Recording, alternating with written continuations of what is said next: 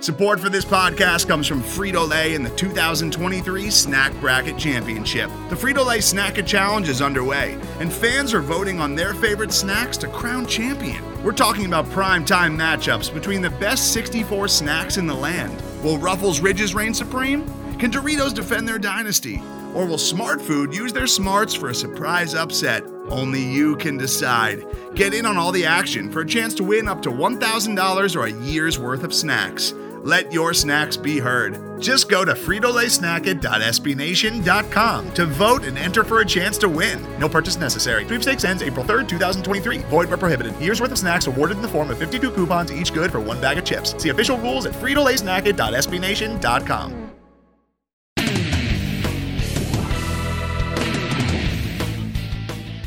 Welcome to the Black and Gold Banneret podcast and a special basketball preview edition. I'm Jeff Sharon, along with Brian Murphy and Eric Lopez. I have no open joke to start. We're just gonna dive right into this, guys. It's hard to believe. Like, here we are in November, and it is basketball season, isn't it? It is November, so it is basketball season. That's a good job out of you. Yep, I have command of time and space. It's the best time of the year. It's the best time of the year. We got NBA, the NBA going on, and college hoops ready to roll, baby. Let's go. Yeah, we're coming down the stretch in football. You know, we've got it's the fall sports equinox, Eric Lopez. We're going to be really busy the next few weeks. That's a good problem to have. True. But, it's awesome. It'll be exciting to just see the basket and get to the arena, and excited for two programs. That was one. That's true. So we've got a lot to talk about, and a very interesting year it is for UCF basketball, like you said, Eric, on both sides.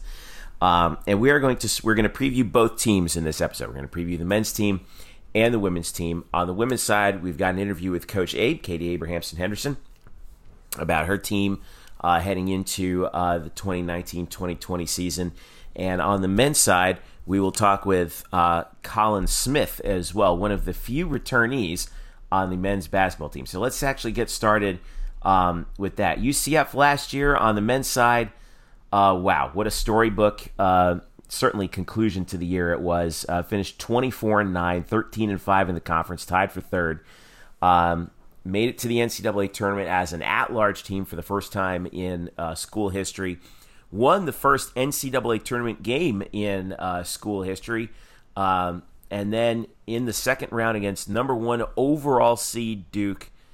Of course, we all remember it. The B.J. Taylor missed layup, the missed putback by Aubrey Dawkins, rolling around and out of the rim, and UCF comes that close to knocking off the Duke Blue Devils in the NCAA game of the year. Black and Gold Banneret Award Game of the Year. Even though it was a loss, it was that amazing. Certainly a moment that we'll never forget. Highest rated UCF sporting event of any kind in terms of television, and it was just, even thinking back to it, it was amazing and it was heartbreaking at the same time. So, well, lots changed for UCF men's basketball since then. Obviously, Taco Fall gone.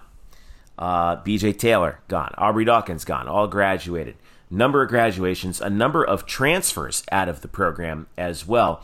UCF returns only 3 players from last year's team who saw any significant minutes. Frank Burtz, Cesar DeJesus, and Colin Smith. 6 transfers come in to UCF. All but one of them are 6'6" or taller. 3 of them are 6'11" or taller. Plus a number of freshmen coming in for Johnny Dawkins' team in 2019-2020. So, Brian Murphy, I will begin with you. The huge turnover on this roster. What the question that everyone's gonna wonder is, what are we to expect from this team this year with all these new faces?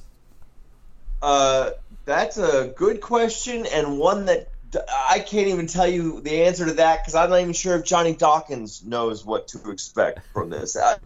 We talked to Johnny before Media Day, a couple weeks before that when UCF started practicing, in early October, and he said this is one of the biggest challenges of his coaching career. This is his 12th season as a head coach, and he doesn't remember having a team in which he had to replace 9 players.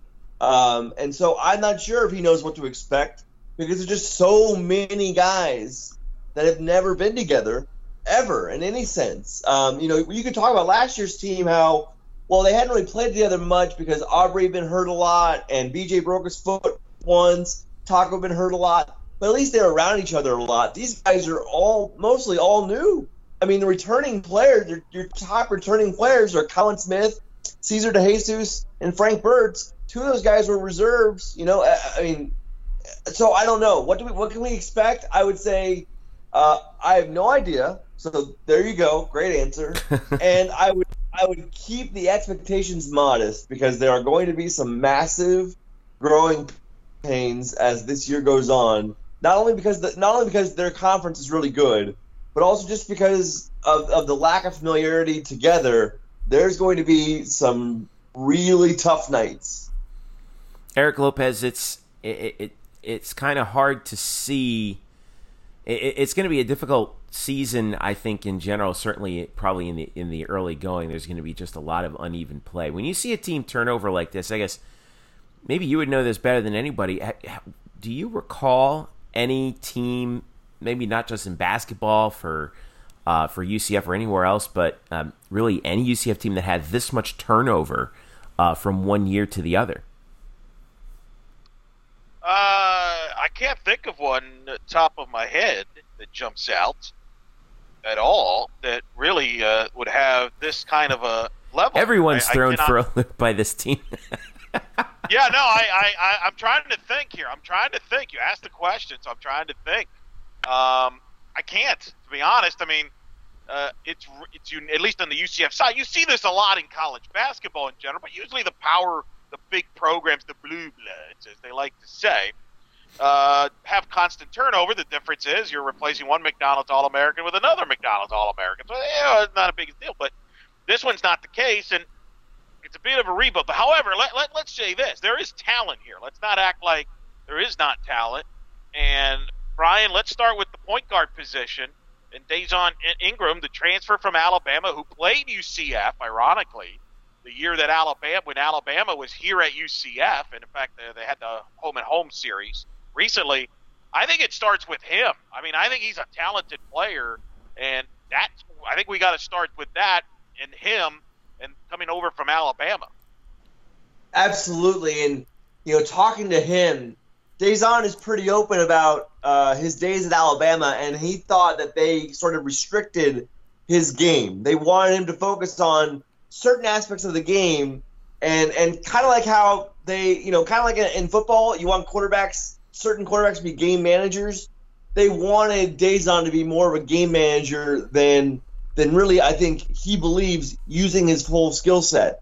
He says now that with Johnny Dawkins' system, which they expect to be more up and down this year, more free-flowing, a lot more perimeter-based, that he's able to do more on the court than he was able to do at Alabama on all facets, passing, shooting, defense, because he's not as locked in. He's more free-form, basically. So he said that a lot. I think that's one thing that's caught my eye about him. And so, yes, he will be the guy who leads this offense, who will be sort of the, for lack of a better way to describe it, the BJ Taylor replacement, he's got more than 100 games of college experience under his belt. Last year he averaged 7.1 points, 2.6 assists, 3.8 rebounds. His best year was 2 years ago when he averaged 10.6 and 3.3 assists and 4 rebounds.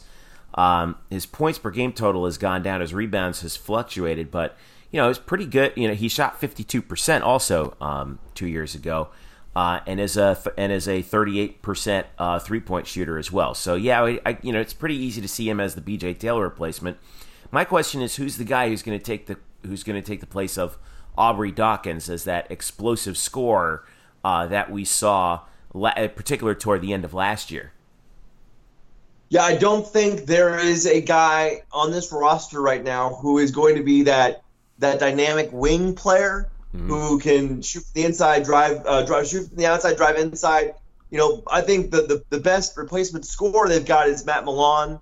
Oviedo native. This is going to be a story that every telecast will pound into the ground. But he's a kid who grew up going to UCF games, watching the Keith Clantons of the world as a kid. Transferred in from William and Mary after the coach there got fired. So he comes to UCF to finish his college career, and he is an all-out sharpshooter. He is a marksman, a guy that you expect to hit 40 to 45% of his three-pointers. So really, he kind of picked up the scoring slack. But in terms of, are you looking for that slasher wing, inside and outside guy? I don't think there's a guy on that roster who can really replace what Aubrey did. Yeah.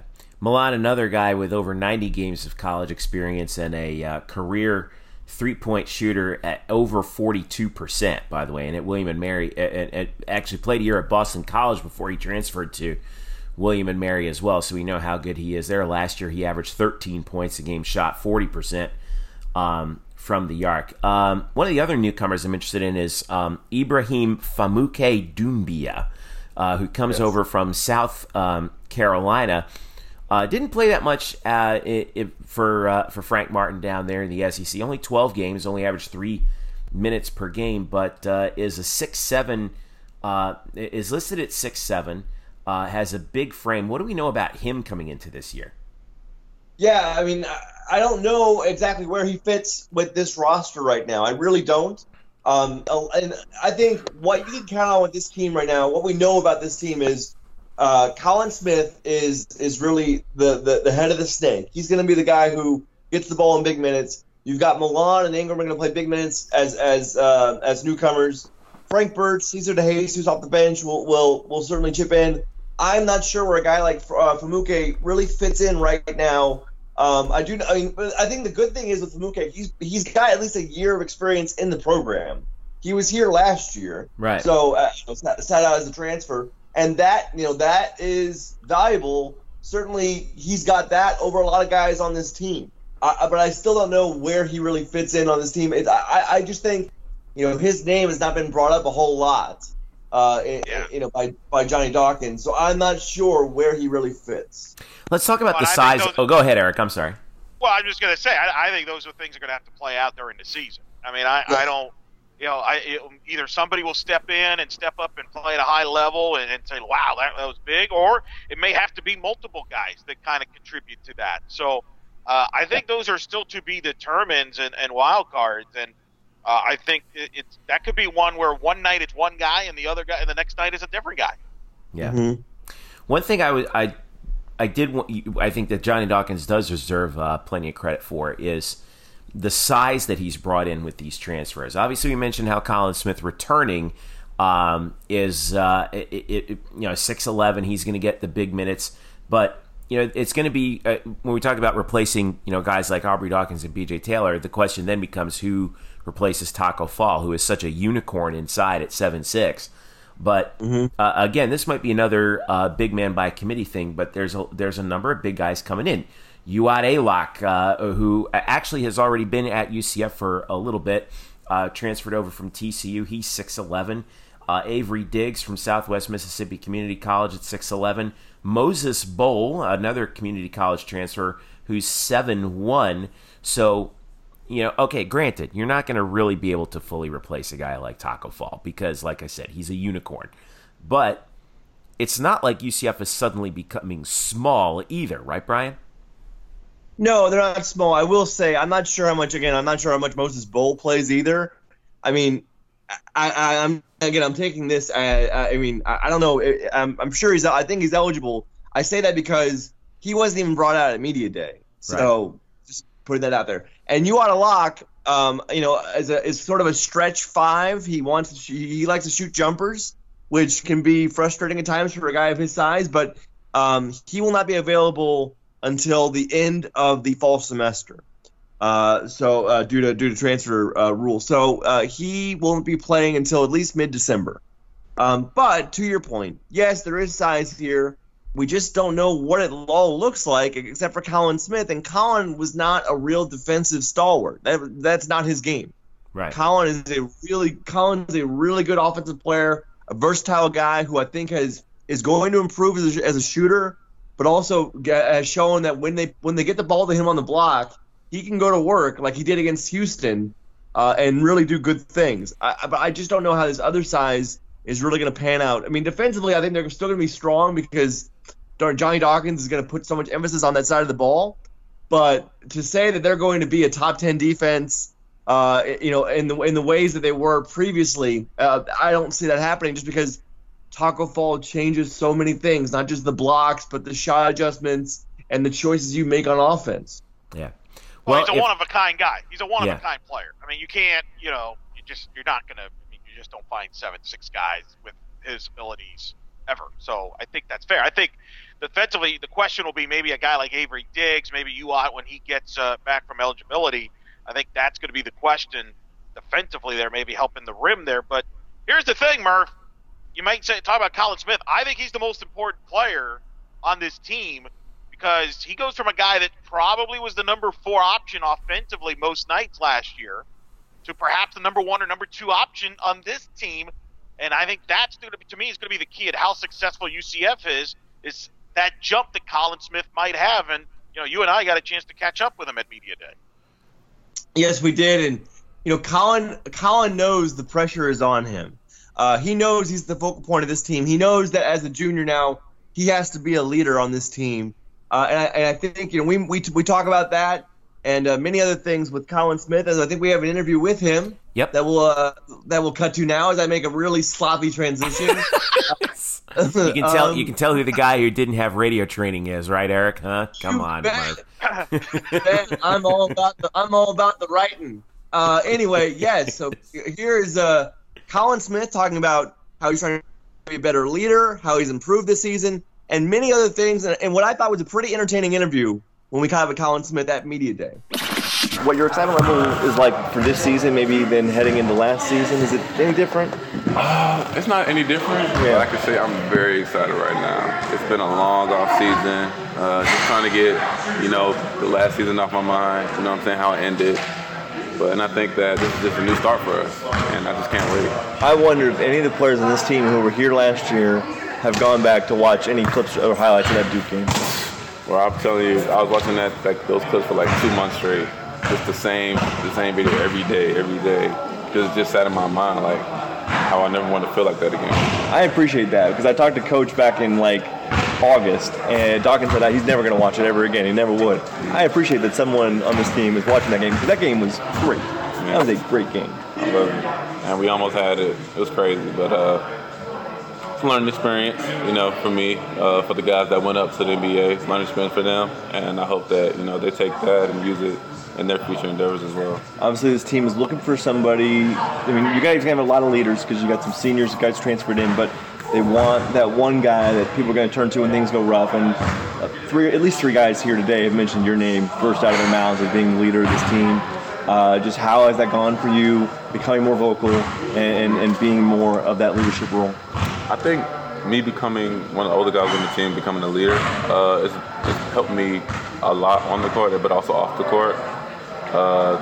Though I'm already outspoken, I feel like it makes it easier for me to talk now. Mm-hmm. And just having my teammates come up to me, asking me questions, whether they don't know the plays or whether they need something off the court, it's kind of crazy. I feel like I'm a dad sometimes, but it's a cool experience, just learning everything about everybody. So you got a lot of freshmen here who got to learn the ropes. So is that what you mean by being a dad when you talk to guys who are freshmen? Freshmen, even some of the new guys that we got that are transfers, they don't really know the play because they come from different systems as well. So just teaching them what's going on as well. Replacing Taco with that front court, with you and Ibrahim, and when Ulat becomes available, what's that going to look like with you guys up front?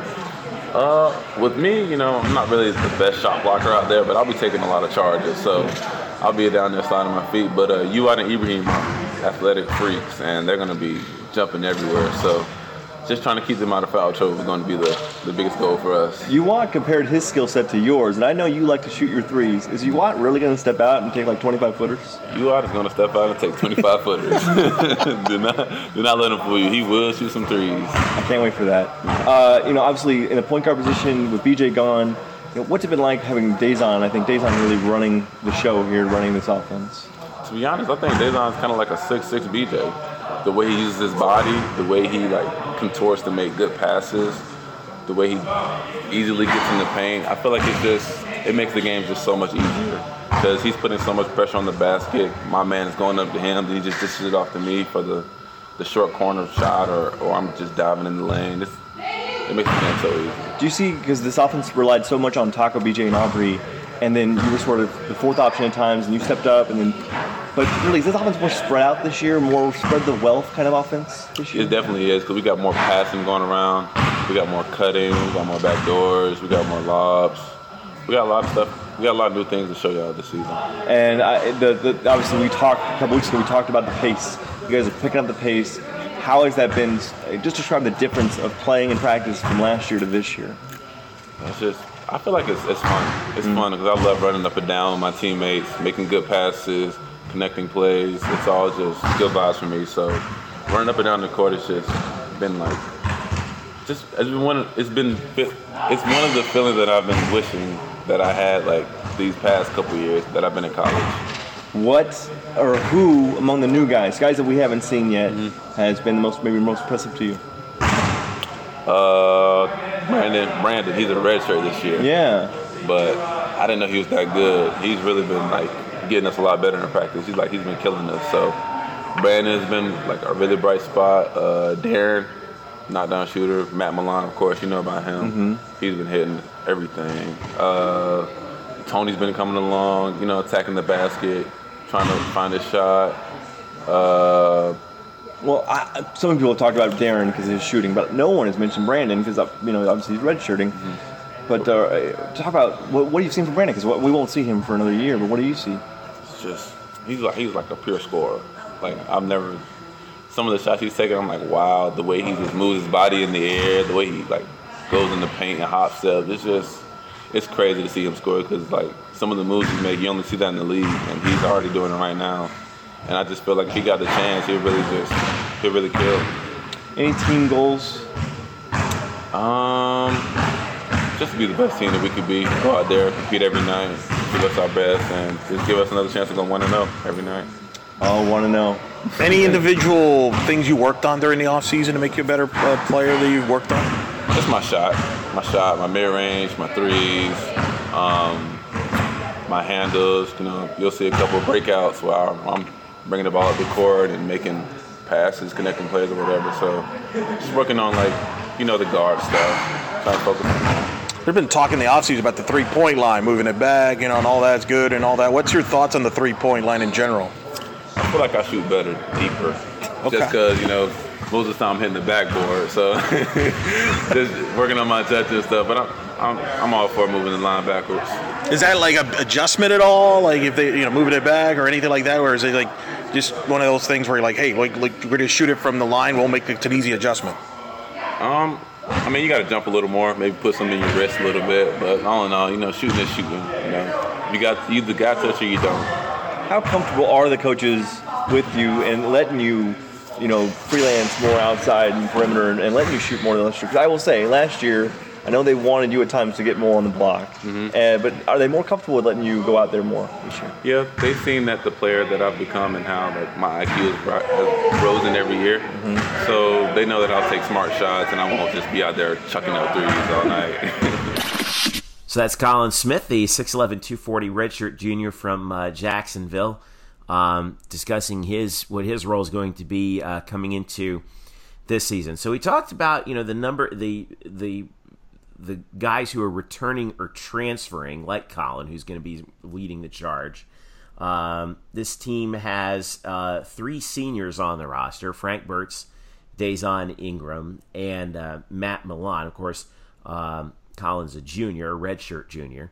A decent number of juniors, but there's a number of young guys here that I think are pretty interesting and intriguing to take a look at. When you look at the freshmen coming in, Tony Johnson Jr., who's from Eufaula, Alabama, went to the Skill Factory in Georgia. Now, Dre Fuller's listed as a freshman, but he's a redshirt freshman. He's been here already. But and then of course Darren Green Jr., who went to Wharton over at Tampa, actually a teammate of another guy on the roster, a high school teammate of another guy on the UCF roster, I should say, Ryan Anders, who also went to Tampa Wharton. So now we're going to start to see, I think, the real fruition of Johnny Dawkins' recruiting ability, right? Because now he's not trying to work with guys who were brought in under another regime. These are his guys that he's working with, right, Brian? Correct. And so, at this time last year, guys, I think we had expectations that Dre Fuller would play on this team last year. As it turns out, as guys sort of stayed healthy, there really was never a spot for him. They redshirted him. But Dre Fuller, I guess going back to our original question of who could possibly be an Aubrey type of guy, like he has the athleticism to do that. I'm not sure. He's certainly not anywhere near the shooter that Aubrey was. But in terms of explosive ability, a guy who can go kind of inside, outside, big play guy, Dre Fuller has that.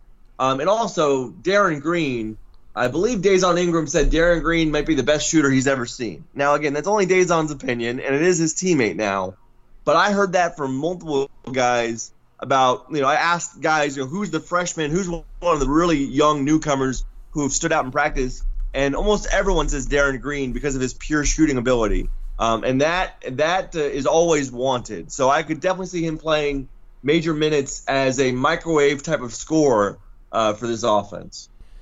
So, Eric, I know one of the other guys you came away really impressed with from Media Day was Tony Johnson Jr., the freshman from UFA, Alabama. Went to the most amazing, reportedly the most amazing sounding high school in history, the Skill Factory in Georgia. Tell me about Tony. What was it that impressed you so much when you talked to him? He's a very confident young man, very well spoken, smart, has a passion for the game of basketball, and he's a fascinating young guy, and I was really impressed with him, and it intrigues me. He intrigues me very much because he is wearing number 1, and that's a very big deal at UCF, a big number. A couple great ones have worn that number, Jermaine Taylor and, of course, B.J. Taylor. I had a chance to talk to Tony Johnson at Media Day to get to know him and ask him what got him into basketball and is he aware about the number 1 there at UCF and what he brings to the table to the black and gold. Here's now my conversation with Tony Johnson. But tell me, what got you interested in come to UCF? The coaching staff, man. Coach Dawkins, Coach Norris, each one of them, Coach Taylor, everybody on the coaching staff. I related to them. Coach Dawkins, Coach Norris, Coach Taylor, they played my position. They played in the NBA.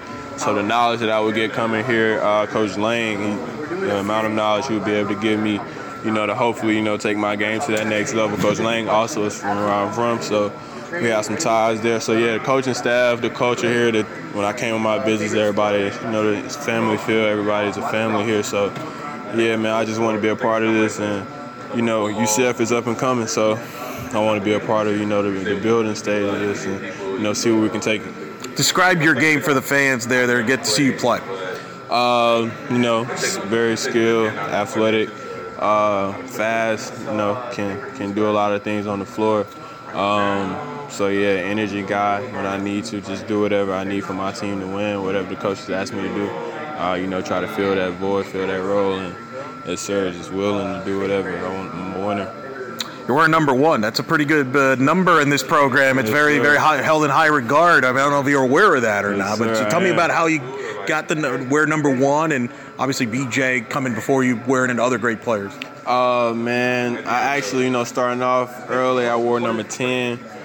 Then I wore 0 sometime in high school. Then I switched to number 1. So I just been, switching around those numbers a little bit, but 1 just kind of stuck with me. I like how it looked on me. BJ is a great player. He came through. He did some great things here. So, I'm just trying to, keep on that and build on that legacy. Not even build on his legacy, create my own legacy, but, just kind of, keep that number 1, looking good. So, yeah, BJ is a great player, but I'm just trying to, make my own name. Did you follow BJ and talk on what they did here closely? And if you did, what stood out to you when you watched them, either on TV or in person or whatever?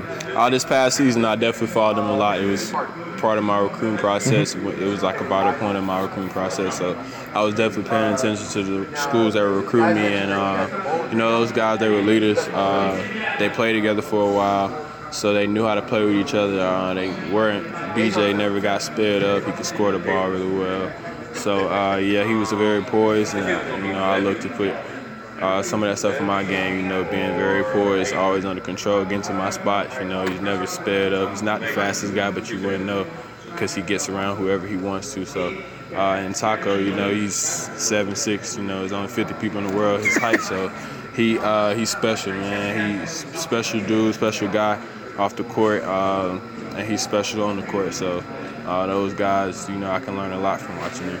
Who are you learning from on this team here since you've arrived? And you got a lot of new faces, so you're all kind of learning each other. But what's that been like? The leaders, the guys from last year, Colin, they talk to me every day. We don't play the same position, but they lead, in any way that I need them to. Dazon, he's a fifth-year guy. He's from Alabama.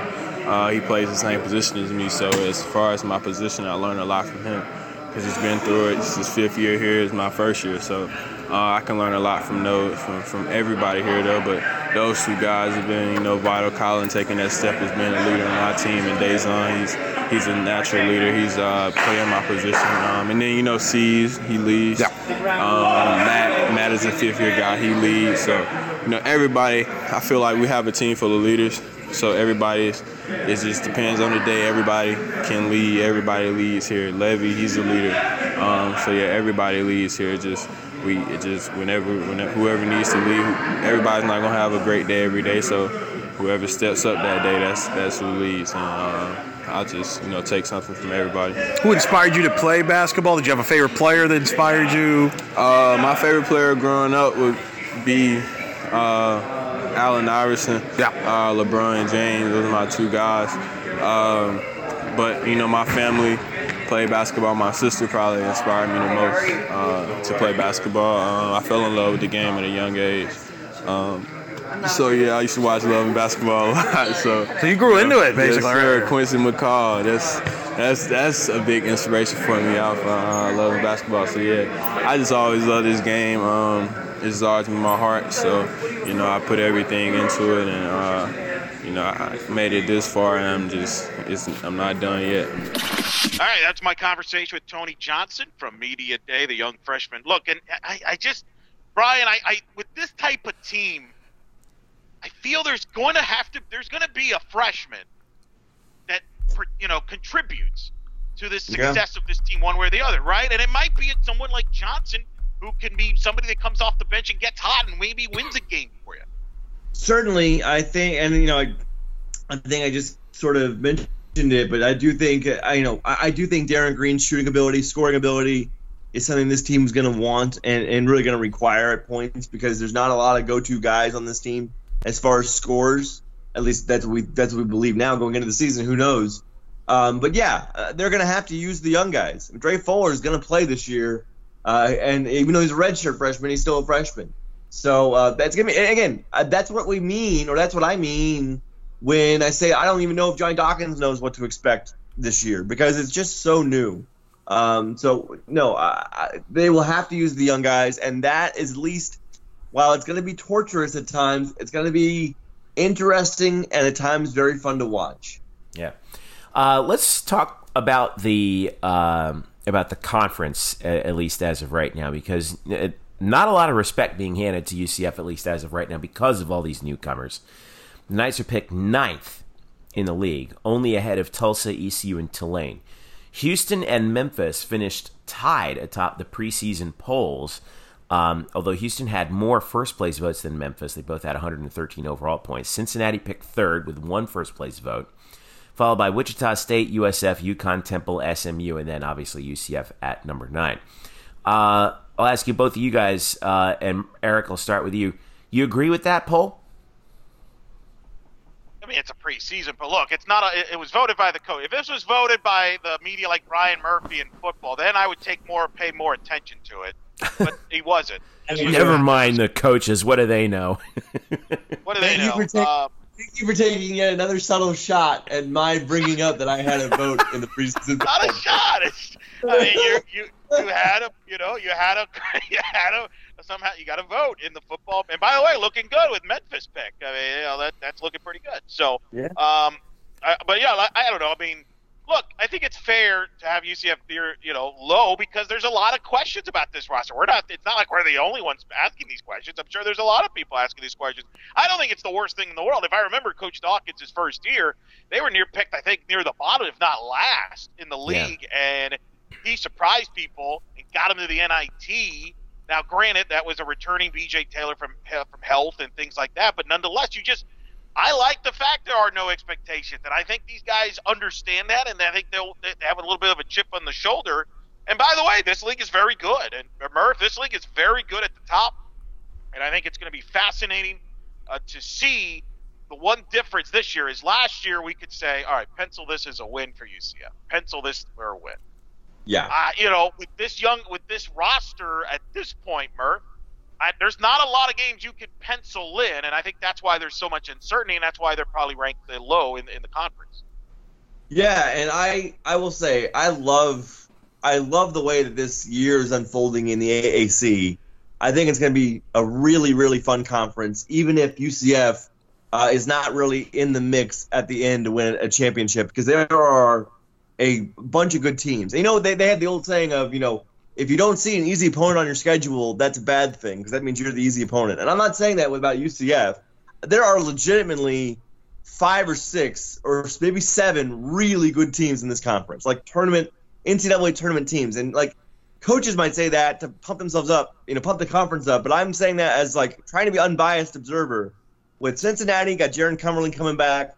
Houston with Kelvin Sampson, always running good program, always running a quality on-court program, but also with Dejan Giroux and Quentin Grimes, the former McDonald's All-American transfer from Kansas, now eligible. That's huge. Obviously, Memphis is the class of the conference. I still believe, even with their probably, I would say, of the top 10 or 9 or 10 guys they rotate, 7 of them will be freshmen.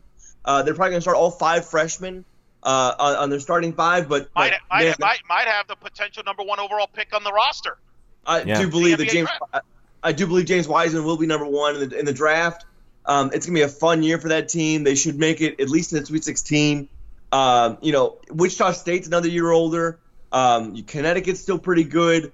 Temple's got a couple guys back. They lose Shiz Alston. Obviously, Fran Dumpy's out as well, but they've got a couple guys back. And then my dark horse. The team that I'm tying my wagon for, the USF Bulls. This team can be really good, really, really good. Everyone's back. I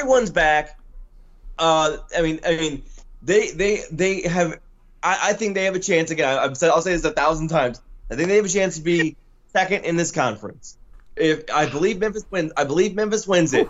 But maybe Cincinnati takes a step back without Mick Cronin. Houston lost a ton of offense last year. Even with Grimes and Giroux, they still have points to make up, and you can see a pathway for USF to finish second. I think since we're talking about USF here, we're talking about UCF here, obviously. I think UCF's range is probably like 11 at the lowest and like 7 at the highest. How about you, Eric? Where do you have them? Where will you have their range at? Sorry, for a second there, I got lost. I thought we were in the Daily Stampede podcast there for a second here. Holy smokes. Now. My goodness. No, but in fairness, I don't know if I got him as picked second, but this is a big year for South Florida. Brian Gregory's done a nice job there. And they're kind of in the position, to some extent, what UCF was last year. But there is high expectations there after kind of overseeing things last year. I think they have a shot to be a postseason basketball team. Whether they're NCAA or not remains to be seen. Obviously, Memphis is the favorite team. But I can tell you this, boys, having spent time with some of the Houston people this weekend, because football was here, obviously played against UCF on Saturday, and then women's soccer in the American Conference Championship against UCF. So I got a chance to talk to them. And I think Kelvin Sampson, from what I've heard, loves the fact that everybody's picking Memphis. Like right now, Kelvin Sampson loves right now the fact. He probably just threw his jacket and his tie. If you just send him Brian's clip about picking South Florida for second, he's in joy because he loves the fact that his team is getting no respect and what he's built there. And I think they're going to be motivated, and he's a great coach, and I think they're going to still be a team to be reckoned with. I would still have them in the second. And then Cincinnati, I feel like the reason why we're down on them is because Mick Cronin left. John Brannon, the new head coach, is as good as it gets. He's an up-and-coming up-and-coming coach, did a great job at Northern Kentucky. They do have the, Cumberland, who was one of the top players in the league, was a player of the year type. So, and then Wichita State, they lose Echenike for a month through an injury, but they got a lot of guys back. So I think this is a league that's a 3 to 4 bid NCAA tournament team bid league with possible 2 to 3, 4 more teams going to the NIT and other postseason berths. But I got Memphis, but I still have Houston and Cincinnati. South Florida, I'm curious to see how they handle the expectations by people like Brian Murphy now, who's put them in the podium here. And we'll see how they respond to that pressure, because there's a lot of pressure when Brian Murphy puts you at the top of your list. I'll tell you that. Well, Memphis. I'm glad that Memphis Tigers have responded well on football. You talk about the lack of respect for Houston, though. I mean, it is worth noting, obviously, and you brought it up a little bit that the coaches at least respect them by giving them all the first place votes. Correct. No, you're right. But there was also a little shade there, probably at Penny Hardaway, who, by the way, if only Penny Hardaway could find himself on TV on that college game day on Saturday. I think Penny was on TV more than Mike Norvell, it seemed like, on Sunday. I actually agree with that. I think if we did a clock watch, I think that's pretty accurate. Penny knows what he is. He's a basketball coach, and he's also a figurehead. He's a front-facing figurehead. He's a big deal, especially he's a huge deal in Memphis. Let's not cut that short. I think the last thing I'll say here is for UCF, the ceiling is an NIT bid anywhere at any spot. That is the ceiling. Yeah, but hey, one of the things you were talking about, no pressure, right? But let me ask you this: for that to happen, Murph, don't you believe? I believe that either Colin Smith or Ingram, one of them, has to be an all-conference performer for them to reach that level that you're talking about. To jump an SMU, for example, to jump the Connecticut's, the Tulsas, the East Carolinas, and onward. To get to if you can get to that middle of the top half of the year, one of those guys has to be an all-conference player. No, maybe both of them. I think Colin Smith is an all-conference player. I mean, he is. We're gonna have to see it out of Ingram or maybe even Milan as a shooter. But yeah, that goes without saying. They're probably gonna have both those guys be all-conference players. No UCF players are picked to either of the preseason all-conference teams. By the way, 3 USF guys were only Jaron Cumberland out of Cincinnati, 2 guys from Temple, 2 guys from UConn. 1 ECU, 1 Houston, 1 Memphis, if you can believe it. But no UCF players. I mean, well, which one from Memphis? Let me guess. Take a wild guess. Yes. It's interesting. Houston only gets 1, but again, I think that sort of hints at what Houston has to replace. Losing Corey Davis, losing Armani Brooks, it's gonna be a lot. So. That's why I have Memphis finishing first, and that's why I think USF can go get into that 2 spot. Where do you have Houston then? Give me your UCF. Where do you have UCF? Because I've got UCF kind of in that 6 to 8 range, and what's so tricky about this is there's going to be some toss-up games. They could go either way. They could make the difference between finishing 6th and finishing like 9th, right? I mean, I feel like it's going to be one of those years. Yeah, I think I said my range for UCF is 7 to 11, 7 at the high, 11 to the low. Yeah. And that's about it. I have Houston at worst. They're probably 3rd at worst. I still believe they're better than Cincinnati now, so they're probably 3rd at worst. I will say Tulane's going to win a conference game this year, guys. It's going to happen. Going out on a limb for that. UCF men's basketball season starts Saturday. This coming Saturday. I hope it's not against us, for the record, right? Yeah, I know, right? UCF's season starts November the 9th. That's a Saturday against Prairie View A&M at 3 p.m. And then right after that, a quick test at home against Miami, November the 12th. That's a Tuesday. Home games in the non-conference slate include those 2 plus Charleston. The Knights do play a tournament out in Anaheim, California, and then come back for a bunch of home games. NJIT, Green Bay, go Highlanders, by the way. Not against UCF, but my uncle went there. Sacred Heart, Bethune-Cookman at Oklahoma, and then conference play starts with Temple at home on New Year's Eve. You got Cincinnati coming here January 11th. South Florida here on January 18th. Memphis, January 29th. That's a Wednesday night. It's going to be on ESPN, one of the ESPN networks, ESPN2 or ESPNU. That's going to be big. Tulsa, Wichita, Tulane, SMU, ECU to finish out the season on March the 8th. So, I guess what's good for UCF fans is that at least, well, I'll say two things. One, for UCF, they don't have to go to Memphis this year, which is good for them because they can't win in that building and never have. But conversely, I'm kind of sad that they're not going to Memphis because I would love to see that team with that building and how that city's going to rally around them. Okay. Well, Lord knows you'll probably get plenty of them on ESPN this year anyway, Murph. So you'll get your wish. Don't worry about it. We're going to take a break. When we come back, we'll talk UCF women's basketball, and we'll hear from Coach Abe. The Knights also with a massive turnover on their roster, but where are they picked in the preseason? It's a whole different ballgame for KK Wright and the Knights this year. We'll preview them when we return. This is the Black and Gold Banneret Podcast Basketball Preview Edition.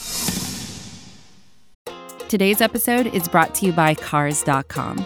With over 2 million vehicles and 50,000 more added every day, Cars.com will match you with the perfect car for you, your budget, your life, your style. And if you're ready to say goodbye to your current car, Cars.com will get you an instant offer to cash it in. Just start by entering your license plate and get matched with a local dealer who will write you the check.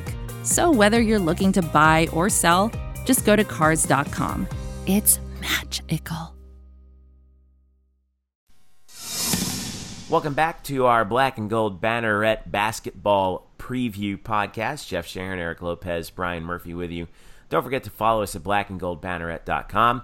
You can also follow us on Twitter at UCF_Banneret and Facebook.com/blackandgoldbanneret all throughout basketball season, which takes us to the women's side of things. The Knights are receiving votes in the college, in the USA Today WBCA coaches poll, and this is despite the fact that their roster turned over almost as much as the men's team this year. But they do have one key player coming back, and of course, that's KK Wright. KK last year, obviously, it was so amazing for UCF, and she just continues to get better. And as we look at what she did last year in really carrying this team, started all 33 games, averaged 18 points per game, led the team in assists with 115. Nobody else had more than 44. She was an 82% foul shooter. She shot 43% from the field, 35% from beyond the arc. She just did it all, and she comes back for another season. But aside from her, and she's basically obviously your top returner. Kayla Thigpen's gone. Sydney McDonald's gone. Jamisha Paul graduated. Nye Schuler graduated. Brittany Smith, of course, is back. Tolu McCoy graduated. L'Oreal Wilson graduated. Not a lot coming back for UCF, but Coach Abe did manage to get quite a few people in the mix to try and keep this run going with one more year of KK. So, Eric Lopez, I turn it to you. What are your expectations for this team as they start this season with KK, but with a lot of other new faces around her? They have a lot of new faces, but still high expectations. I think they're going to be in that 2-3 slot, competing with South Florida for the number 2 spot. Of course, Cincinnati could be in the mix. They're all behind Connecticut. But the expectations are high despite the departures that you mentioned. And the reason is because they have Coach Abe. Katie Aberson-Henderson begins her 4th season as the head coach and has turned this program into a winning program. Has won 20 games or more in all 3 seasons. That's the first ever in Division I era in UCF women's basketball. Fresh off an American Conference Championship game appearance, 2nd place finish, and a trip to the NCAA tournament in 2011. There are many questions on this roster, but Coach Abe so far has had all the answers in her first 3 seasons. I recently had a chance to catch up with Coach Abe. She begins her 4th season exclusively here on the Black and Gold Banneret to talk about this year and her thoughts on this team and what are going to be the keys to be successful and reach their goals. Here's now my exclusive chat with Coach Abe on the Black and Gold Banneret. All right, Coach Abe, another season's here upon us, Coach. What's it like as you get closer to opening night and opening day tip-off here when you play against Pittsburgh on November the 6th? What goes through you as you kind of learn this team? A lot of new faces, kind of meshing in with some of the veterans coming back. Take me through that process.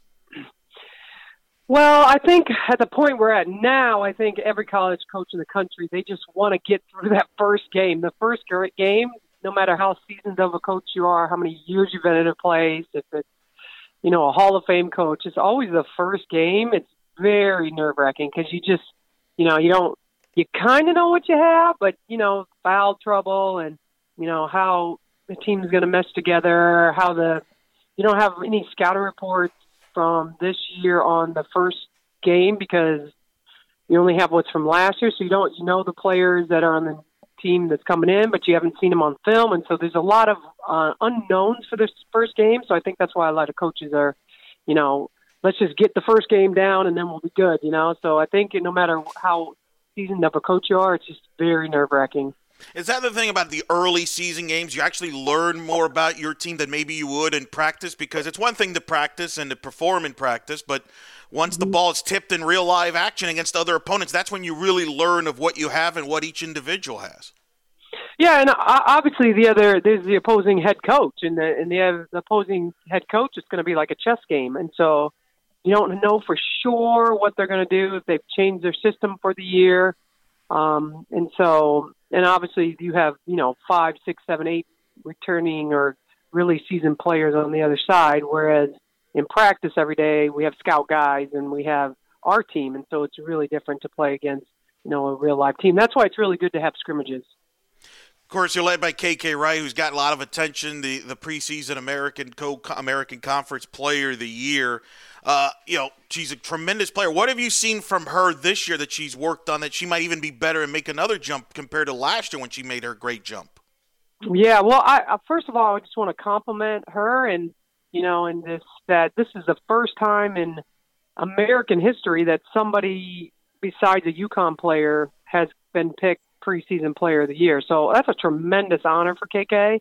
And she's so that means 6 people voted for the young lady from UConn and 6 people voted for KK. So that's such a huge compliment. So I'm very proud of her. KK's going to always have some tricks in her basket, right? But, I think she'll shoot some more threes this year, but she's definitely going to do what she normally does. And she's got a great pull-up jumper, and she's dangerous in transition, and, making free throws, and, she's just a gamer. So I think, will she take some threes and make some threes? And that's what people aren't ready for her to do. But I honestly think everybody else around her is going to make KK even better. You've talked about in the past about how, Z Saunders, and even KK has brought it up, how she helped her in her game. And you've had a history with guards, even going back to your assistant, Tawny Valerio, when she played for you. What is it about your system? It seems like your guards seem to flourish, and it passes it on to the next person.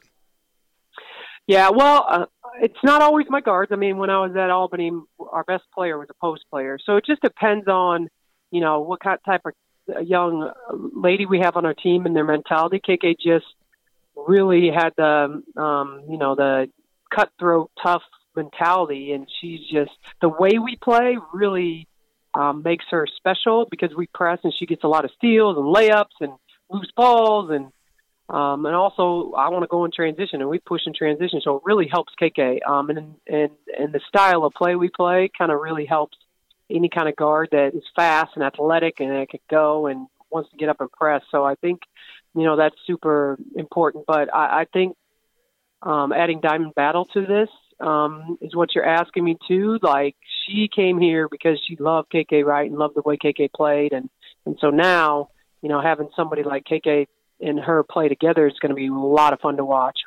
And certainly Diamond can learn from KK, and certainly her game could take a next level. Is that it seems like that's been the pattern, at least since you've been here at UCF. Is that one of those things where talks about the leadership that you have from your players, that they pass it on to the next player?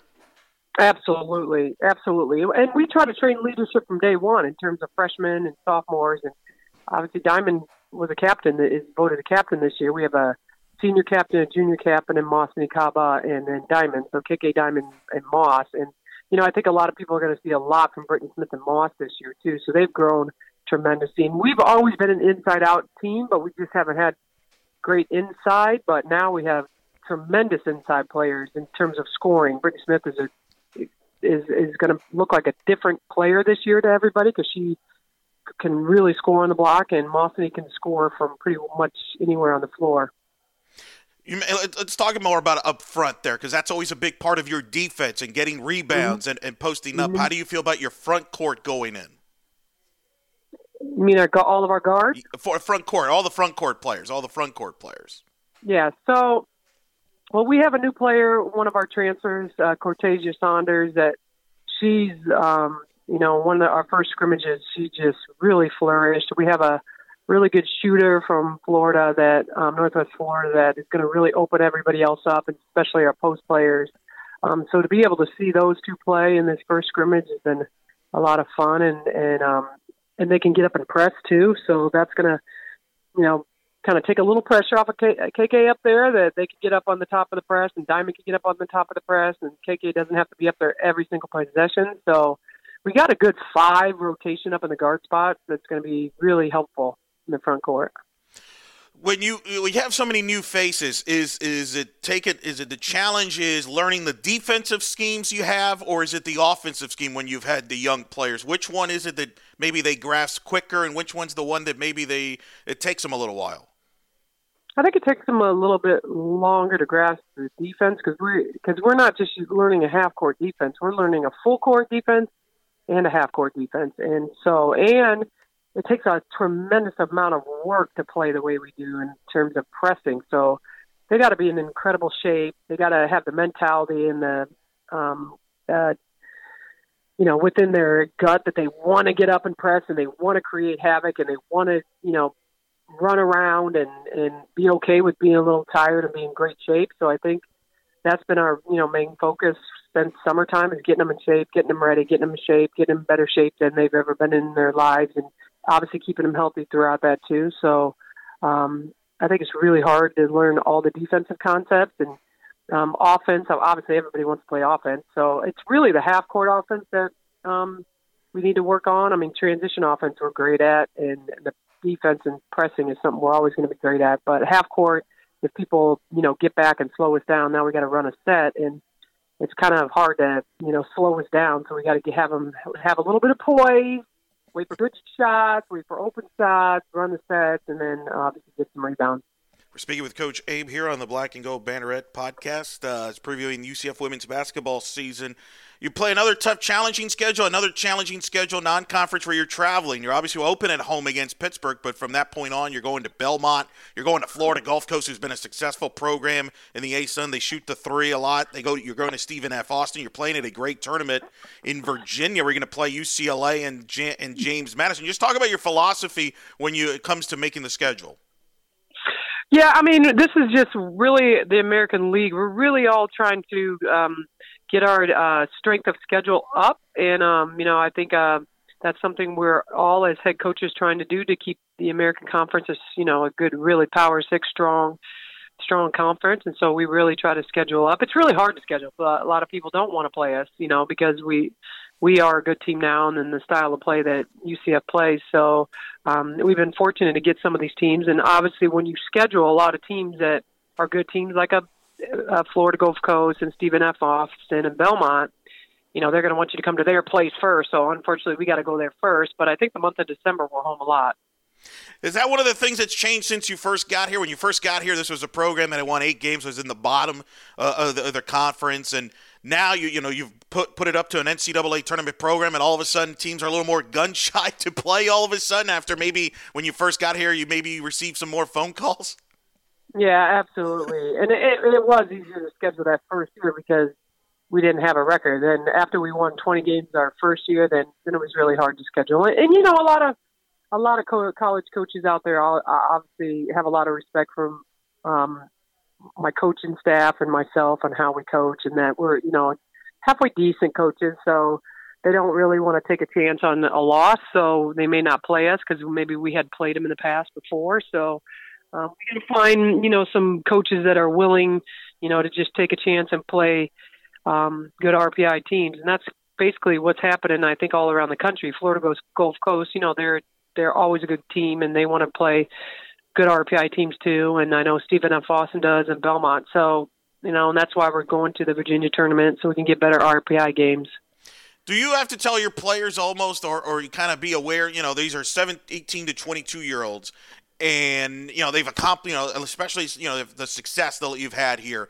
Now, all of a sudden, there's almost a target at UCF. Every time you're playing, you're going to be circled as a lot of teams' opponents, especially in the conference. Is that something you have to remind the players that really don't get satisfied or at all or anything like that? Because you could get really taken down if you're not ready to play every night.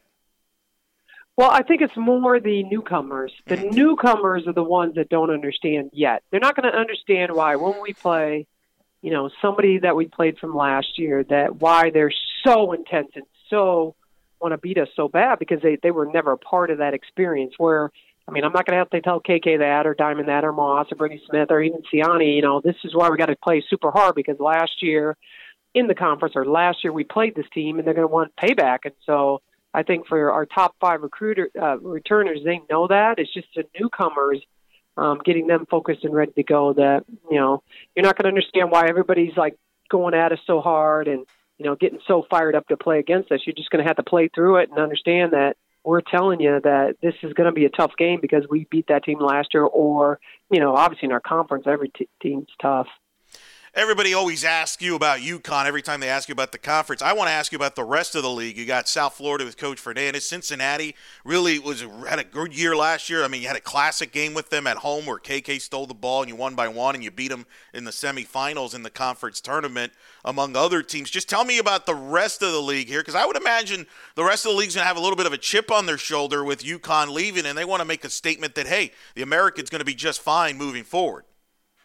Absolutely, and we talked about that as coaches in our coaches meetings. I think that we want to, keep our conference, the same and they have the same, strength of schedule and great reputation that we have. And obviously USF is going to be tremendous because they got, their players back that were injured from last year, and they have a big chip on their shoulder because they a lot of their young ones got an opportunity to play a lot, so they're going to be super seasoned and super ready this year with healthy bodies. And obviously, Cincinnati is going to be really good again. And I think every team in our conference is dangerous. And the reason I say that is because there's a lot of, we all know each other very well in terms of the player. But I really think the coaches in our conference are excellent. They're always going to prepare their teams and be ready to go. And I think we have a lot of seasoned coaches in our league where some other leagues have, kind of fresh, new, young coaches. But our coaches have been, like Lisa Stockton at Tulane, she's a phenomenal coach. It's not like this is her first go-round, and Jose's is not his first go-round, and, Cincinnati coach is not hers. We're all very seasoned coaches, and I think, any night, anybody can win. Yeah, no, there's no question about that, and you're going to be on television a lot, and your games against South Florida is televised a lot. So it's not just UConn that's getting exposure. How much has that meant to your program to get the exposure? They mentioned the success on the court, but you're also getting exposure as a result of that by being on national television even more. Yeah, I think it's great. I think it's great for just women's basketball in general. I just remember back in the days when I played, we were never on TV, and I had no role models. And I think it's good for young women. I think that's why women in especially basketball have got a lot better because they can see role models on television and, obviously watching it online and watching it, through our websites as these young players that now have role models and they want to be like. It's really helping women's basketball just in general, and just a talent level in women's basketball is just getting higher and higher every year. What was the next step for women's basketball? If you could pinpoint to something you would like to change or add to the game on the court that they can make the game better, or in general, what would you do if I put you in charge of it? Wow, that's a broad question. I would take away the stigma of the Power 5 stigma thing. Yeah. It's just, I think there's so many good schools out there, and I think that if some of these young women would go to some of these other schools, they'd see that there's not that big of a difference. I mean, Power 5 means football. It doesn't really mean women's basketball. And I think that stigma really doesn't help young women, because that's why there's a lot of transfers now too, because they may pick the schools for the wrong reasons instead of the right fit for, their style of play, academically, their playing time, all that good stuff. So, I mean, I think that stigma, if that somehow could be taken away, would be fantastic. Just for all of us, it would be just like men's basketball, where they only have 13 scholarships. Now the 14th and 15th player, they're all moving around to different schools, and that's why you see it's a little bit more. I mean, you could see some of these teams that aren't supposedly Power 5 are, in the top 64 and making the NCAA tournament now in men's basketball, whereas women's basketball is kind of still the same. Well, and we're seeing more players, talented players now that aren't necessarily on the big-time programs. They're getting drafted from other programs. To your point, it's more balanced now. Yeah. I'm sure that it was basketball. Right, and it's probably more balanced than it was when you first started coaching or even playing, right? Yeah, absolutely. I think that scholarship thing really leveled the playing field out for a lot of, I don't know all the good men's teams out there, the ones that aren't Power 5 football, but I know there's plenty of them that I've seen on TV, and because those are the ones I'm always cheering for, the underdogs out there, But I just think there's so many good basketball programs and so many good, places these young people could go to school, and they always, tend to go to, the Power 5 schools, and then, they're sitting on the bench. I mean, they could go play somewhere and really enjoy their journey, because not everybody's going to play professional basketball, not even in men's basketball, that they're going to play professionally, for that many years. So I think it's more about the experience and enjoying their journey and, being able to have the chance to play. And there's some really good programs out there that some of these kids aren't even looking at, because, they don't even know the difference. Couple things before we let you go. Let's talk about your staff. Obviously, the success you've had. I know you've given credit to your staff. Talk about the staff, what it means to you, especially what they do behind the scenes and help build the success that you've had. Well, I think just, being able to keep them every year. Now, this is our 4th year, and I've had everybody stay. Obviously, I've begged them to stay, and obviously people are, wanting to recruit them and try to take them from our program. And Danny's really been supportive of me and, doing everything he can to keep our coaches here. I mean, my coaches really enjoy UCF and the Knight family, and obviously all of them played for me, but two, Isukin didn't. But they've been together with me for a long time. I really try to allow them to be great at what they're great at and give them a lot of what's the word I'm looking for? You got a lot of stability there for sure. Yeah. I mean, I'm not a micromanager at all. I mean, if somebody's good at something, I let them do it, and I let them coach, and I let them do a lot of things, and we have great communication, and we get along really well, and it's, it's just a family. It's a great family atmosphere, and we've been able to keep, a lot of people here at UCF. I don't think a lot of people want to leave UCF. I mean, it's such a great place to be. So I'm very blessed to keep my staff, because it just keeps, strength in terms of the players and, consistency with them and, not having to teach everything all the time. So I've been very, very blessed to keep my coaches. And it's a staff that you could probably win a pickup game or two there. Led by Nikisha Sales. Do the players understand how great Nikisha Sales was as a player? Please tell me. I hope the answer is yes, please, because I don't want to feel old, because she was phenomenal watching her play. Are they aware when they see her what a great player she was and how fortunate they get to learn from somebody like her? I don't know if they've seen her, but they see her every day in practice do the same thing. So, because sometimes she has to get in practice with them. And obviously Tani was a phenomenal point guard, and, East is a great forward and plays super duper hard. And so, I was no chump either, but they never let me play. So whatever. But, it's been to be able to have my coaching staff to be able to be athletic enough and still be young like that and still get out there and, to play and compete, and especially if they have to help the scout guys in terms of organization and their playing. I mean, obviously they know Keisha's a great player just because they have to play against her every single day. Last question now, as you get going to the season started and things like that, what are some of the things, the keys to your team to have the internal goals you have? What's going to be some of the keys to have that success? I think togetherness and being, having energy, effort, and being selfless all the time. I mean, that's just been something we're known for, that, the whole bench is into the game and everybody understands who's playing and why they're playing. I mean, I think that's going to be key. And the second key is just staying healthy. I mean, I think that's everybody's key in the country, is just trying to monitor their bodies and make sure they stay super healthy throughout the season. We got to get, some of our players healthy so they can play in December. Well, at least just one of them. So, just keeping everybody healthy, I think, is huge. And then I think what's the biggest thing that a lot of people don't understand is that we just need to take one day, one game at a time. We're not trying to play conference right now. All we're doing is thinking about, our next scrimmage and getting them rest and taking care of their academics, because that's important to them. And I don't really want to overwhelm them. So we just try to take one day at a time, because I can't go back to yesterday, and tomorrow's not even here yet. So let's just be concerned about today and getting better today. It's about getting better today, and we'll get to see your team up close Wednesday, November 6th. Pittsburgh comes to town. In addition, Financial Arena tip-off 11 a.m. For more details, check out UCFKnights.com. Coach, always a pleasure to talk to you, and excited to see your team. And thanks for doing this under the busy schedule, and we'll see you out there during the season. All right, not a problem. Thank you so much.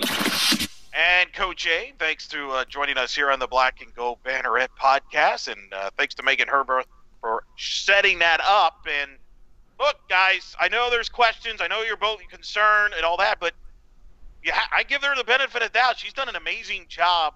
When you think about it, in the first 3 seasons here, to have 3 consecutive 20-win seasons.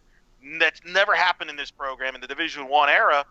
And she's done it with players that people didn't think she had much to work with. I mean, these are her players too. So her and her staff, as we talked about in the interview, to me, get the benefit of the doubt, and they'll figure things out, because they have in the first 3 seasons. And I think that's why the expectations are as high as ever, especially when you have a player on your roster that was voted the American Conference Co-Player of the Year, which was, who would have thunk it? Yeah. Well, when you have a player like KK, who was, of course, named Co-Player of the Year along with Crystal Dangerfield of UConn, who's really good. KK also named first team All-Conference. Yeah, I mean, it's no surprise, really. I mean, it would have been, imagine if for UCF, say, you had one more year of BJ Taylor, Aubrey Dawkins on the men's side. Like, what would that have looked like? That's kind of the same situation here for UCF. KK's one of 3 seniors on the roster. Siani Martin, who's been with the Knights for a few years, is another redshirt senior out of Philadelphia. We'll see a lot of her this year. And Grace Stant, a transfer from Villanova from Red Bank, New Jersey. She comes in as a grad transfer, a 6-foot-tall forward. We'll probably see quite a bit of her this year. Those are your 3 seniors on the roster for Katie Abrahamson Henderson, Coach Abe, and the Knights. By the way, she returns all 3 of her assistant coaches also, Isoka Nizamare, Tani Valerio, and Nikisha Sales. The great Nikisha Sales, former UConn all-time leading scorer, is back once again. The other returning players for UCF, Masani Kaba, the junior from Dorchester, Massachusetts, a 6'3" forward. She's back this year. Brittany Smith, another 6'3" forward who showed some signs last year in the post, is also back for her sophomore year. She's from Boone High School. And another local product, Diamond Battles out of Winter Haven, comes back for her sophomore year. Everybody else is new. There are 4 freshmen on the roster. Maybe the most exciting one, I thought, was Brianna Frazier out of Jersey City, a freshman who was a real scoring threat playing up in North Jersey, and some more shooting help as well with Becca Ripley, a redshirt sophomore who transferred over from Miami. Some of the other transfers that came over. Georgia Gale, a 5'9" guard from Sheffield, England, interestingly enough. She went to Northwest Florida State College. She comes to UCF. Cortasia Sanders out of Bartow, Florida, transfers to UCF from Chipola College. Janaea Walker, 6'1" forward from Trinity Valley Community College out of Bolingbrook, Illinois. She's back. She also joins the fray here for UCF as well. So a lot of new faces around, but but plenty of experience around the table too. Murph, when you take a look at the women's side here, I guess, what is it with obviously KK has a big part of it, but why do you think it is that they're giving a lot of credit here to UCF women's basketball, where maybe they weren't to the men's side with all of these new faces? Maybe some of these new faces have something to do with it, don't you think? Certainly. I'm not sure again about the strength of the conference either. I do think it's also a nod of respect to UCF, and the fact that you can have, certainly in basketball, you can have one player dominate a game and carry you, we've seen that in major college basketball for a long time. So that's sort of the KK influence. I will say I'm looking forward to seeing how her and Diamond Battles play in the backcourt. Diamond's going to be playing quite a lot this year back there with KK in her sophomore year, and Diamond and KK have a big sister, little sister type of relationship. When KK got to UCF, she actually made Diamond promise her, when she was still a high school student at Winter Haven, she made Diamond promise her that she would also commit to UCF when the time came, and she followed through on that. And so now they're going to play together in that backcourt, basically most minutes, and that's going to be interesting. That's going to be an interesting thing to watch, knowing their relationship off the court, how well that sort of translates on the court. Also makes me wonder if maybe there's going to be a little bit more of KK playing at the 2, where Diamond could be more of is going to be more of the 1 out there in the regular lineup. Eric, out of those new faces that we see, who intrigues you the most as possibly like as a consistent contributor heading into this season? That's a good question. I think I'm going to defer. To Coach Abe, what she said. I think you mentioned, and I think Murph, you were there at media day when she talked about this young lady and the impact that she will have on this team as far as some of the new faces. I don't know if you want to say new faces, because some of these were there last year, maybe didn't play much. Keep that in mind to some extent as well. But somebody like, for example, Brittany Smith, who was is a sophomore, I think could make an impact, big time impact this year. There's been very glowing about her as far as that's concerned. If you're asking me about the freshmen, I think that's a question they're still trying to figure out over there, as far as who kind of breaks this roster. Because as you know, Jeff, Coach Abe would like to play a lot of bodies so she could press and keep him fresh. So this, somebody like a Kiera Brown, a freshman, for example, from Palm Beach Gardens, contribute here, and really provide in the backcourt. And I always defer to the backcourt because, Coach Abe kind of downplayed it in the interview there, but they've gotten great guard play since she's arrived here. Yep. And I'm talking like raising the level of the game. Like when KK Wright was here as a freshman, I mean, she was playing well, but nobody foresaw what this was coming. And she's developed tremendous. And I've talked to KK in the past about it. She gives credit to Z Saunders, who was the senior who transferred from Albany, come over to UCF, played a year, was fantastic 2 years ago. And she kind of took KK under their wings. And I think to Murph's point, I think KK is going to take Diamond on her wing and pass that on as far as the leader in the guard position. So, I think that's going to be interesting, though. Like you mentioned, who are some of the new faces that could certainly make an impact? For sure. I'll give you a name, though, that I'm excited to see. I think it's a little under the radar now, and that's Masani Kaba, who I thought was fantastic in her freshman year, Jeff. When you remember they had a ton of injuries, especially in the front court. She had to play more, and I thought she was solid. I love her post-up game. Then last year it was a deeper team, so she didn't, play as, had the full minutes that she had 2 years ago.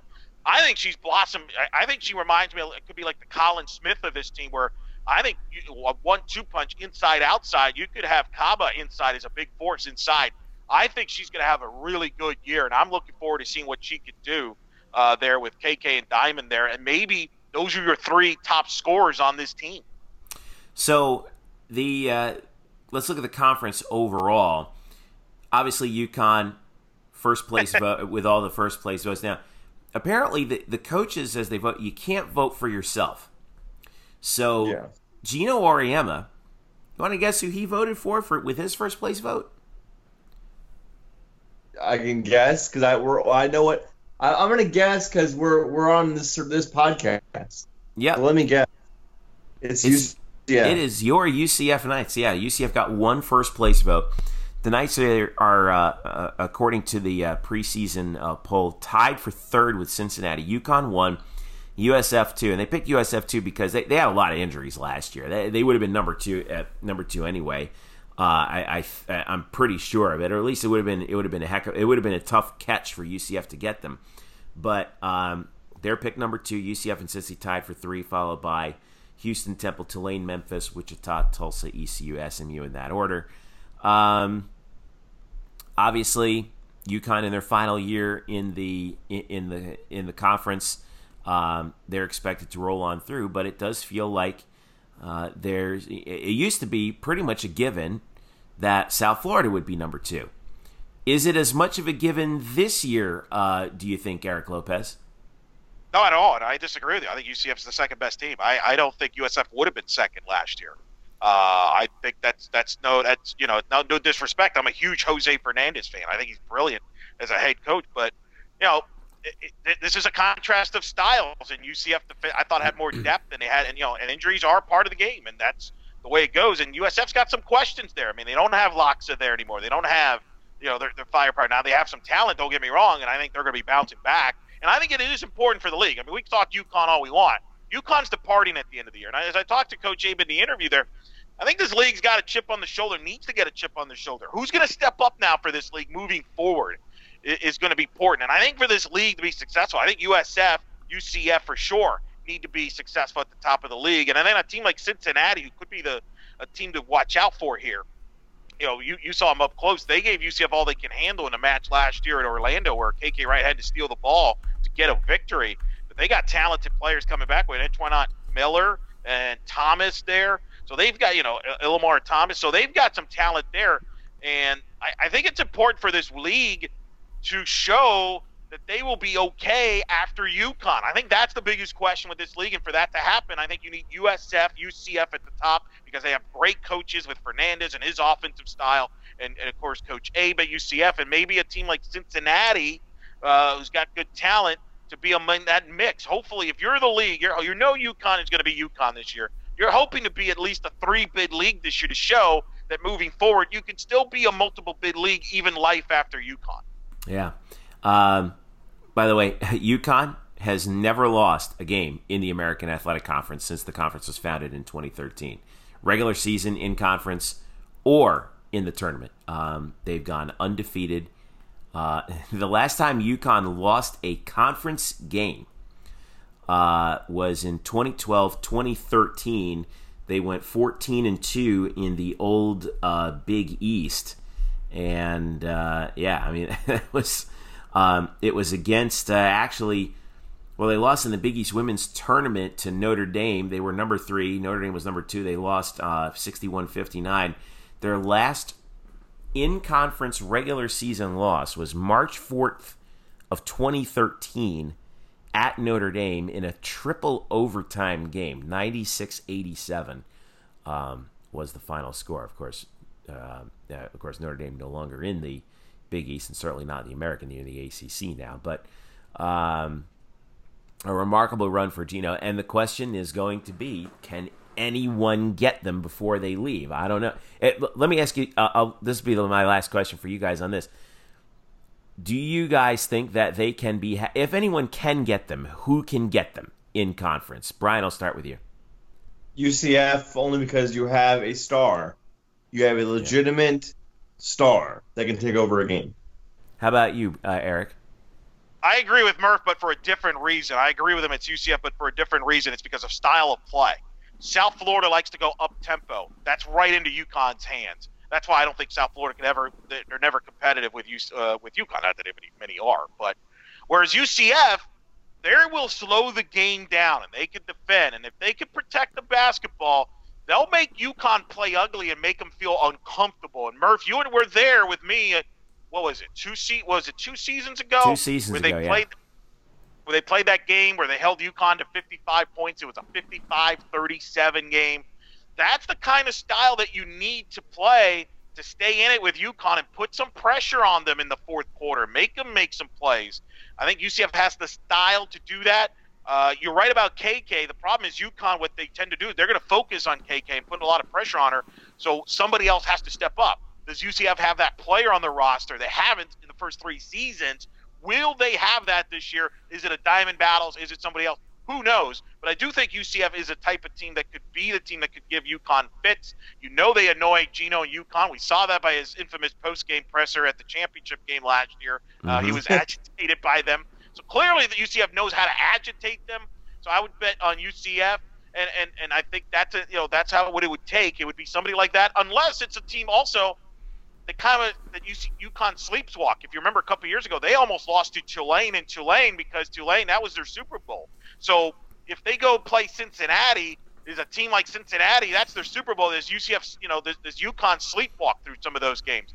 That's another possibility, is a team kind of the field, right? If we did the whole take UConn, UCF or USF or the field, some might take the field because some might think that UConn may not respect the other teams, where UCF and USF might get their attention. But I will say it's UCF because of the style of play that they have and present kind of some problems for UConn.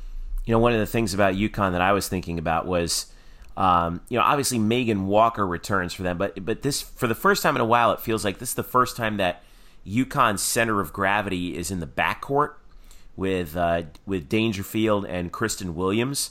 Who both of them were all-conference selections, as was Megan Walker. But it feels like there's. I mean, I'm not saying that their front court is bad. Obviously, their front court's amazing, probably the best front court in the country. But are they as good as they were with Katie Lou Samuelson and certainly Nafisa Collier, who was just amazing for them last year? And if the center of gravity is in the backcourt, well, that matches up with what UCF wants to do. And again, I think you're right, Eric. Both of you guys are right. It comes down to KK, and can they frustrate UConn enough to kind of throw them off their game and confuse them a little bit? But I don't know. That's beating UConn's a tall order for anybody. Nonetheless. Well, UCF does will get an opportunity to do that. Their season starts Wednesday at 11 a.m. Against Pitt at home. It's school. It's school day actually at UCF. You can have a lot of groups from some local schools coming to watch the game. The Knights go on the road to play Belmont, Old A Sun foe, at Fort Myers to play Florida Gulf Coast. Then they go to Nacogdoches to play Stephen F. Austin. They got Delaware and Stetson at home late in November. Stetson's the day before Thanksgiving. They go to Virginia to play UCLA and James Madison before they come home to play Quinnipiac. And then we have a holiday tournament here with St. Mary's and Wright State. Central Michigan the day before New Year's Eve to close out the non-conference slate. Conference opponents at home include ECU. UConn comes here on Thursday, January 16th. That game will be televised on ESPN3. ESPN2 will carry the game at Cincinnati and at USF on January 12th and 9th, respectively. The Knights are home for Memphis. Also at home for Memphis, SMU, Cincinnati, USF on February 19th, and Temple. And then March 2nd is Senior Day. Wichita State comes to town in the American Athletic Conference Championship March 6th through the 9th in the Mohegan Sun Arena once again. Go ahead, Eric. I'm sorry. One thing to highlight in that schedule, you mentioned, you kind of passed through. UCF, January 12th at Cincinnati. It's a Sunday. You mentioned it's ESPN2 at Cincinnati. Following that, Thursday, January 16th, they host UConn, 6 o'clock on the 16th of January. Then on Sunday, they go to Tampa to play the Bulls on ESPN2. UCF's the only team in the conference. If you look at the conference preseason poll, UConn was 1, USF, UCF, and Cincinnati. Those are your top 4 teams, and I agree with that. I think those are the top 4, and then there's a gap. UCF is the only team that has to play all 3 of them, Cincinnati, UConn, and USF, back to back to back. And they do it twice. And they do it twice. They got to do it again later in the year. February 15th on Saturday, they host Cincinnati. Then host South Florida on Wednesday before going to UConn. Did I miss? Did we miss the memo? Did UCF actually win the league? Like, should UConn have that schedule? Like, that portion there, like back to back to back? That is rough. And that is a concern to me as far as UCF's concerned from a scheduling standpoint, because that's tough. I mean, South Florida doesn't have to do that back to back to back, and UConn does it, which doesn't make any sense to me, but whatever. It is what it is. You play them out, and they'll be ready to play. But more than likely, those are going to be pivotal stages of the season, and you may have to say that UCF, to have a shot at second place, may have to go 4-2 in those 6-game stretch. Yeah, you're probably right about that. Certainly, at least hold serve at 3-3, but it'll be a tough thing to figure out. So, all right. Let's put a bow on this special basketball preview edition. Brian Murphy, what are some of the things that we're going to be seeing from you this basketball season? Well, you'll be seeing me at a lot of games, Jeffrey. That's good. I understand the premise. You know what? I was thinking, because you went through the women's schedule there.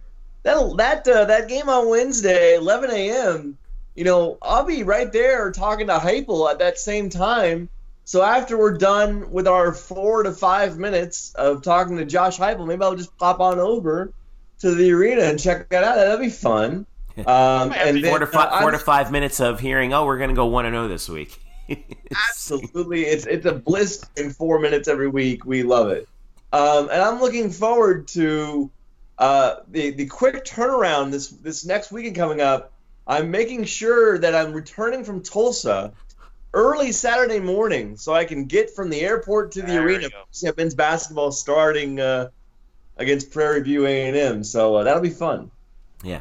How about you, Eric Lopez? What are you looking forward to, and what can we look forward to from you this basketball season? I will be there.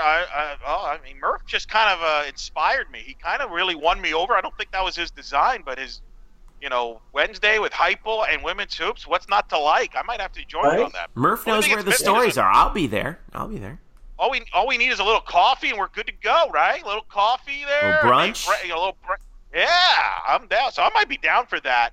So I'm going to be looking forward to going to a lot of the basketball games and kind of seeing the story develops. And let me ask you both this: what are the games?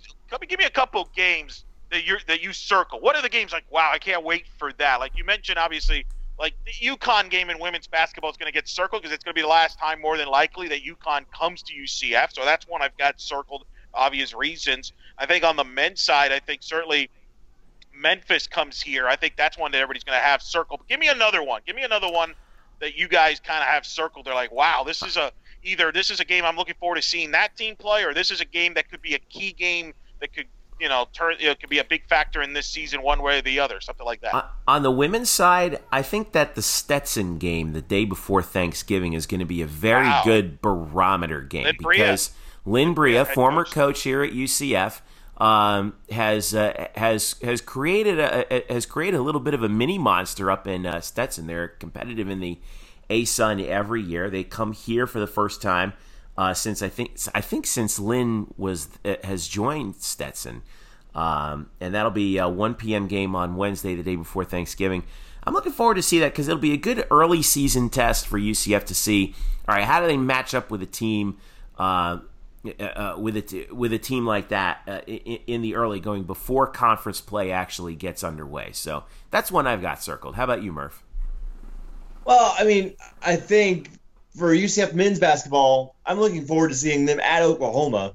Just a different environment, and I want to go up against a Big 12 program on the road. That's gonna be a big measuring stick for where this young team is at that point. Just before that leads into basically conference season play. I also want to bring out that the front half of UCF men's basketball conference slate, it's totally front loaded, the schedule for UCF, because coming out of that Oklahoma game on December 21st, they open up at home against Temple, but then it's at Houston, at SMU, Cincinnati, at Tulane, you might win that one.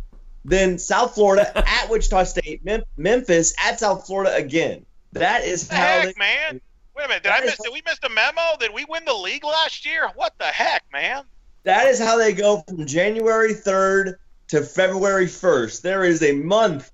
The month of January for men's basketball is going to be either like really entertaining and like interesting, or just like bury your head in the sand, disastrous. It could go either way.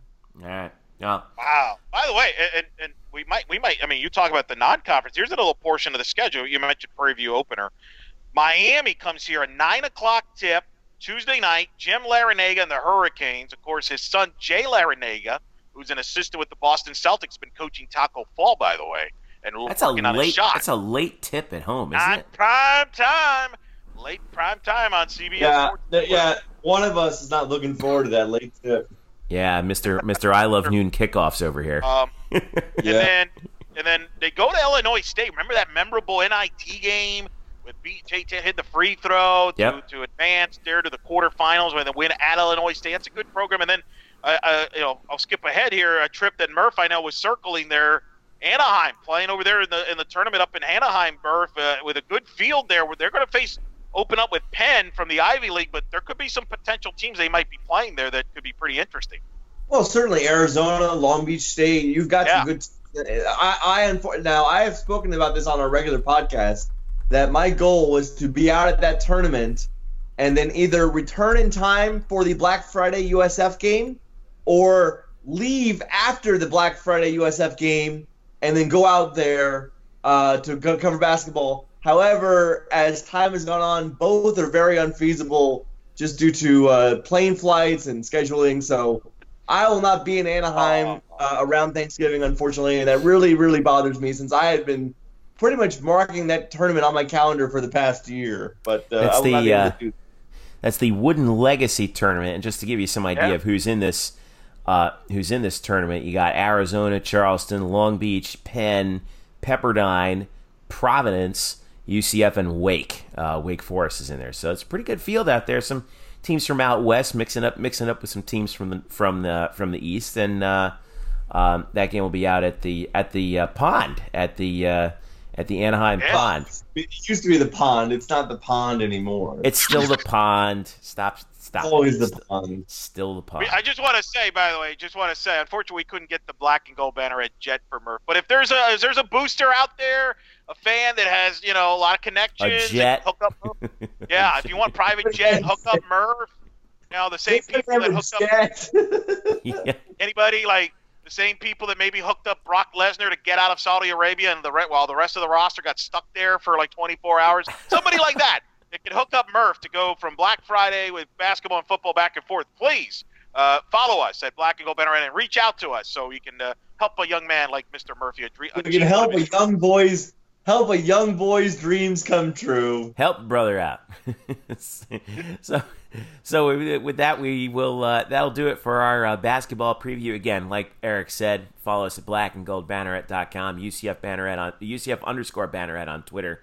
And Facebook.com/. But let's show some props, by the way. Jeremy Brenner, who's going to be covering women's basketball. He's got some great features coming up on the Banneret, Jeffrey, that he was around media day. He was talking to a lot of UCF players, and it really wasn't basketball talk. And he's going to be doing a lot of women's basketball coverage again. So make sure you follow Jeremy Brenner at Jeremy Brenner on Twitter. And follow Luke Saris as well, who's going to be helping us out with some men's basketball coverage as well at Luke Saris SBN. You can follow us also, I forgot to mention it, Facebook.com/blackandgoldbanneret and on Twitter at UCF_Banneret. So don't forget to follow us each individually, Jeff_Sharon, Eric Lopez Elo, Spokes_Murphy. So for Eric and Brian, I'm Jeff. Thanks for listening to our basketball preview show. And it should be an interesting basketball season as well. A lot of intrigue heading into it, and it starts with the women on Wednesday. We'll be there for it. All the best. Enjoy basketball season. We'll be back with our regular show on Thursday.